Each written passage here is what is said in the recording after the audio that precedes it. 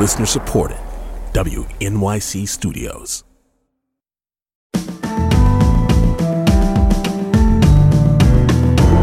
From WNYC Studios, I'm Brian Lehrer. This is my daily politics podcast. It's Monday, July 10th. It may only be July 10th, 2023, but make no mistake that 2024 election year politics are well underway. The Republican Party announced over the weekend, did you hear this, that the first vote, the Iowa caucuses, will, for the first time ever, be on Martin Luther King Jr.'s birthday, the federal holiday, January 15th. In case you're thinking, that's rich, the overwhelmingly white conservative end of affirmative action celebrating Iowa Republican Party scheduling their presidential caucus on King Day. Is that to increase turnout with a white grievance hook? No, the Iowa Republican Party chair, Jeff Kaufman, says it's doing that to honor the memory of Dr. King. Maybe. But the Associated Press also quotes Kaufman saying the committee had not considered the possibility of the caucus falling on MLK Day before reaching their decision. So which is worse, purposely holding the Republican caucuses on King Day or forgetting it was even a thing? We report, you decide. And as for those Supreme Court decisions at the end of the term, New Jersey's Democratic Governor Phil Murphy said on Meet the Press yesterday on NBC that, yeah, he hates them, but that doesn't mean his party should run on adding justices or imposing term limits. Yeah, as painful as this radical court has been, taking away rights and freedoms, I'm in the camp that you play within the rules. And I have to say that's a tough conclusion given the extremity of whether it's LGBTQ decisions, abortion, student loans, affirmative action, one gut punch after another. I think you still play within the rules. Governor Murphy with Chuck Todd on Meet the Press. But what can the Democrats do? What can colleges and employers who value diversity do? What can Americans struggling with student loan debt do within the rules the court has laid down? We'll talk about that and more now with Congressman Ritchie Torres, Democrat from the Bronx, his 15th New York congressional district, often referred to as the poorest by income in the country.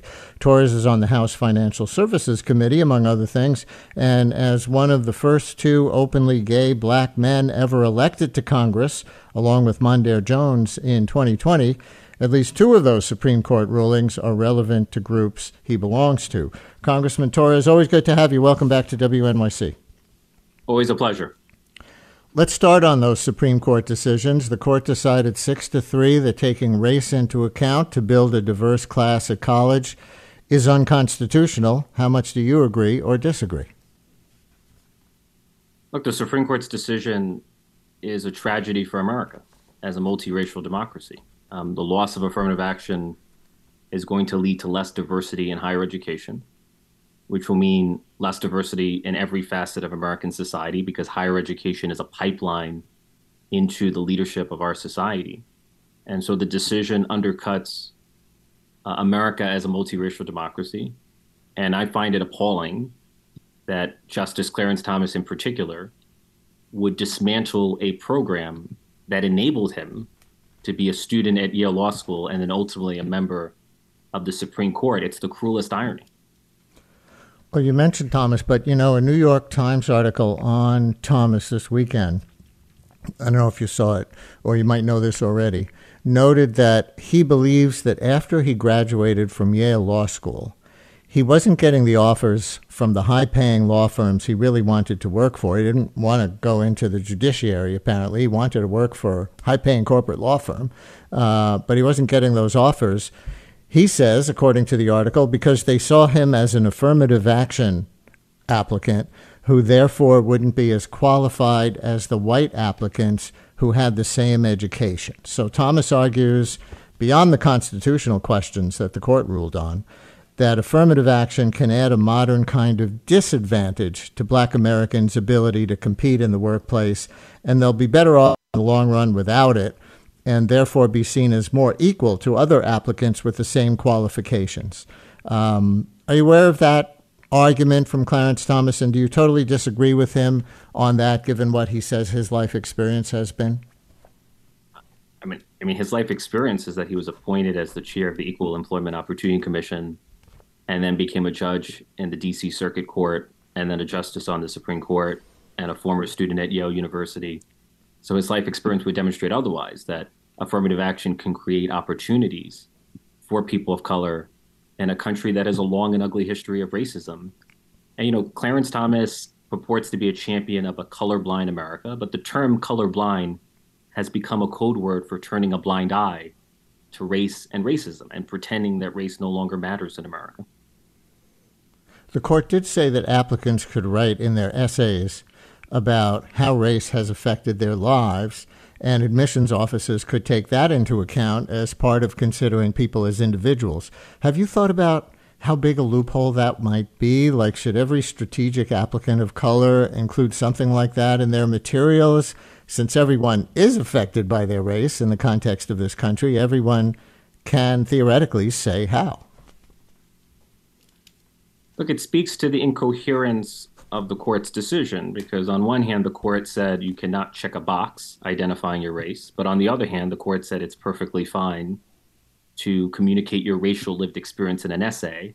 But then the court proceeded to state that that cannot be an indirect path to affirmative action. So the logic of the decision is all over the place. It's a mess. What's most frustrating for me is the double standard here. The far right in American politics has long been on a crusade against affirmative action, but there's never been a similar crusade against legacy admissions. And unlike affirmative action, which seeks to advantage the historically disadvantaged, legacy admissions is affirmative action for wealthier white students. It privileges the already privileged. And I've never seen the far right take legal action against legacy admissions. So why the double standard? Is that something that you all in Congress can address, banning legacy admissions as a disparate impact, racially discriminatory practice? To my knowledge, Congress has the authority to ban legacy admissions. My colleague, Jamal Bowman, has legislation to that effect, which I fully support. And it is presently the subject of litigation, but it's long overdue. I mean, legacy admissions is far more destructive and has no place. And the universities admit that it's all about fundraising. It's all about reinforcing privilege.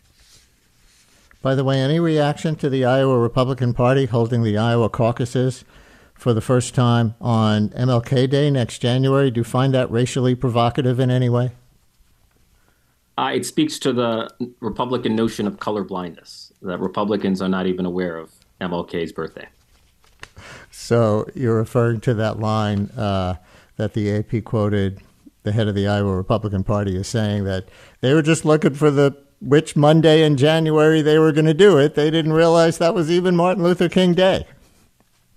The Republican Party is an Orwellian universe. The Republicans often pervert the legacy of Dr. King to undermine everything that Dr. King fought for. And I just find it galling. How about the court allowing the wedding website designer to refuse gay couple customers? The court held that it's her right not to be forced to publish, in effect, a religious position that's contrary to her own belief, apparently that gay marriage is a sin. Can you see it in the context of free expression? Well, one of the greatest threats to LGBTQ equality is the weaponization of the First Amendment, both the free speech clause and the free exercise clause, the religious liberty clause. As far as I'm concerned, the First Amendment means protection from discrimination. It does not mean the freedom to discriminate. And if the court continues to reinterpret the First Amendment as a license to discriminate, it's going to have implications far beyond the LGBTQ community. It's going to undermine civil rights laws for every protected class and at every level of government. Suppose for a moment the petitioner in the case, Laurie Smith, had a sincerely held belief that interracial marriage was wrong and refused to create websites for interracial couples. According to the logic of the Supreme Court, she would have a First Amendment right to discriminate against interracial couples. That to me is absurd. And, since the Civil Rights Act of 1964, we have recognized that every American should be protected from discrimination in the public marketplace when it comes to the provision of goods and services. And we're witnessing the Supreme Court reverse a core civil rights principle under the pretense of protecting free speech.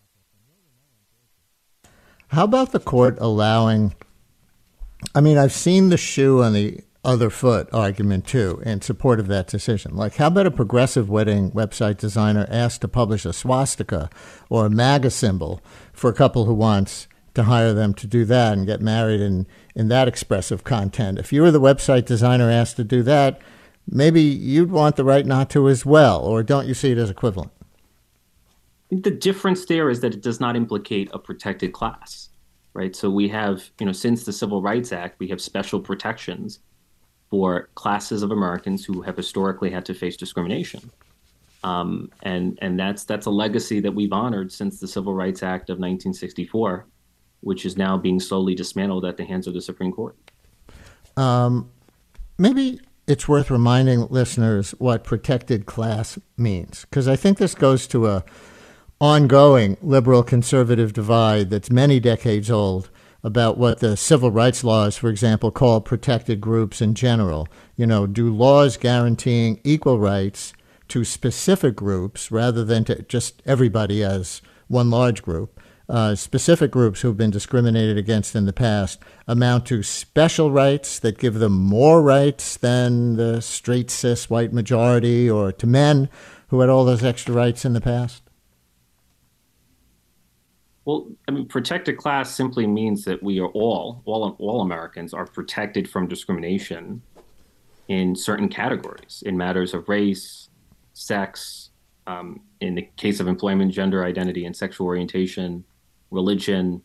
So it's not only racial minorities, we're all protected from racial discrimination in matters of housing, employment, and public accommodations. And I worry that's beginning to erode because of the Supreme Court's reinterpretation of the First Amendment. On what you said before about legacy admissions, here's a text from a listener who writes, Howard University, among other HBCUs, has legacy admissions. Ending that limited policy will not solve the problem of creating opportunities in diverse student bodies. It is a false objective. What do you say to that listener? Howard University is a historically black college, so even without legacy admissions, it would have ample black representation. So I don't quite understand that argument. Stephen in Harlem, you're on WNYC with Congressman Ritchie Torres. Hi, Stephen. Hi, thank you for taking my call. And Mr. Torres, the thought of my head was how proud I am of you. Why that applies, I don't know. My question is about the Supreme Court. Thank you. If they're not going to add justices to balance this out, it seems to me they're going to go for more regressive policies, possibly even after contraception that was decided, in Connecticut in the 60s, which goes to privacy issues, which is so fundamental to what we thought we had in place. That's my question, and thank you for taking my call again. Thank you very much, Congressman. No, I agree with the caller, and it pains me to say this, but I see the Supreme Court as one of the greatest challenges to democracy in America. I find it deeply troubling that the most consequential public policy questions of our time, whether it be gun safety, abortion, affirmative action, are being decided not by elected representatives, not by the president or by Congress or by governors and state legislatures, but increasingly by the Supreme Court. The Supreme Court is increasingly operating as an unelected super legislature that's bound by no code of ethics. And that's not the form of government that was envisioned by the Constitution. Alexander Hamilton famously said that the judicial branch is supposed to be the least dangerous branch of government. And in many ways, it's become the most dangerous. It is interesting about no code of ethics. People have been following these stories recently about Justice Alito and Justice Thomas and the money and the gifts they take from wealthy donors who have ties to groups that want to influence the Supreme Court. Apparently it's okay because they have no official code of ethics for the Supreme Court. If people want to challenge it, it would have to be in some other way. But we heard Governor Murphy in the clip earlier denounce all the same Supreme Court decisions that you're denouncing, but oppose trying to add justices or impose term limits. He said, no, we still need to play within the rules, suggesting that those are rules that have been sufficiently enshrined to not be challenged. I'm curious if you have a position on court reform, either because you think it's the right thing to do for justice, or in the context of 2024 election politics, it might look to some like, because Democrats don't like recent decisions of the Supreme Court, then they're trying to change the rules, pack the court, whatever. It didn't work for FDR in the 30s. So there's the right and wrong aspect of this and the political aspect. Well, I respectfully disagree with the governor. It's well within the rules for Congress to modify the size of the court. I mean, Congress has the authority to do so, and it's been done at various points in American history, and it's part of the checks and balances of our system. So it's well within the rules. You're free to disagree with it, but it's a mischaracterization to claim that it's outside the rules or that it's unprecedented. It's ample precedent for it. As far as the politics, we saw in 2022, what was supposed to be a red wave became nothing more than a trickle. And I'm convinced that the Supreme Court's reversal of Roe versus Wade set off an overwhelming public backlash that did a disservice to Republicans, and that cost them what could have been a traditional red wave election. Here's Radwan, who says he is cycling through Tarrytown. Radwan, you're on WNYC. Are you on? I've heard of car phones. Are you on a bike phone? I was cycling, but now I'm walking. So. Okay. Yes. Let me remove my headphones. Yeah, go ahead. And I'll take that opportunity to say that on Friday's show, I happened to mention the pleasure I had cycling across the Tappan Zee Bridge up there between Tarrytown and Nyack. But I neglected to say that one of the things you can do if people want to take that as a no-car local excursion, because you can take your bike on the train to Tarrytown, is there are good places to eat on either side of the bridge. So that adds to that day. But anyway, there you are on your bike in Tarrytown. Radwan, go ahead. Totally. Thank you very much for taking the call, Brian. So I happen to have a personal experience which made me and my daughter cheer the Supreme Court decision when we heard about it. So I'm an immigrant from Morocco, and I since I came here, worked very hard, 3 jobs, nonstop, like seriously pushed my daughter to reach her full potential. In high school, she gets A's and etc. And then we learned about affirmative action, and then we were told that sometimes colleges will pick, even though you are qualified, they will pick the person based on color. It was very disappointing because here we are in the U.S. where we're supposed to look beyond color, and we are all equal. We are now faced with a very discouraging event that might happen. Why am I saying this? Because the federal government, they consider people like me, even though I'm from Africa, they consider us whites. So we don't have a category in the federal government that qualify us to be Middle Easterns or minority. So we are actually, in fact, a minority. I feel I'm a minority. But we fall into this group of huge pool of supposedly privileged white people, and this puts us at a disadvantage. So for me, naturally, I would cheer any decision to remove all color and remove all legacy, all family names, and let's level the field. Let the best win, just like sports. And that's my comment. Congressman, talk to Radwan. Thank you. Well, I'm not aware of anyone who considers African immigrants white. So I just respectfully disagree with that point. And there's a misconception about affirmative action. There's not a single student in the country who has been admitted solely on the basis of race, right? The Supreme Court back in the late 70s prohibited the use of racial quotas, right? The court held that race could only be one factor among many. It could never be the sole factor in admissions. And so that was the practice for decades before it was recently overturned by the Supreme Court, is is race is one factor among many, but it's not the only factor.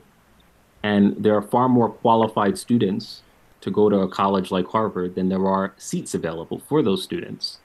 So I just feel like there's a misconception that students are gaining admission for the sole reason of race, and that's just a mischaracterization of how affirmative action operates. Right, not for the sole reason. It's just a factor that can be taken into account. I think the caller is right as far as the U.S. Census is concerned.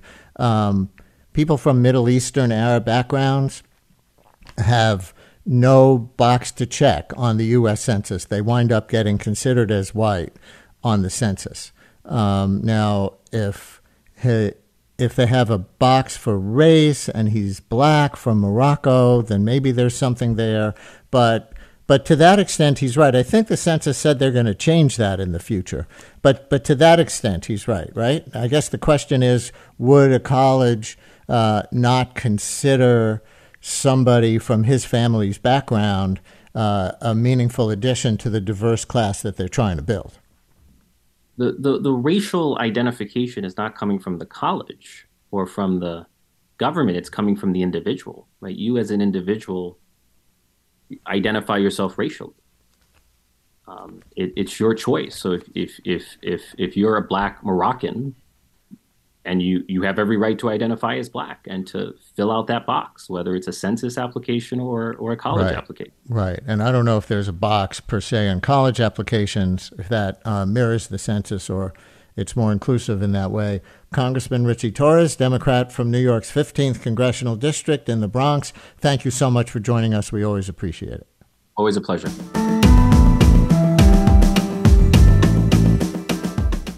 Brian Lehrer, a daily politics podcast, is an excerpt from my live daily radio show, The Brian Lehrer Show, on WNYC Radio, 10 a.m. to noon Eastern Time, if you want to listen live at wnyc.org.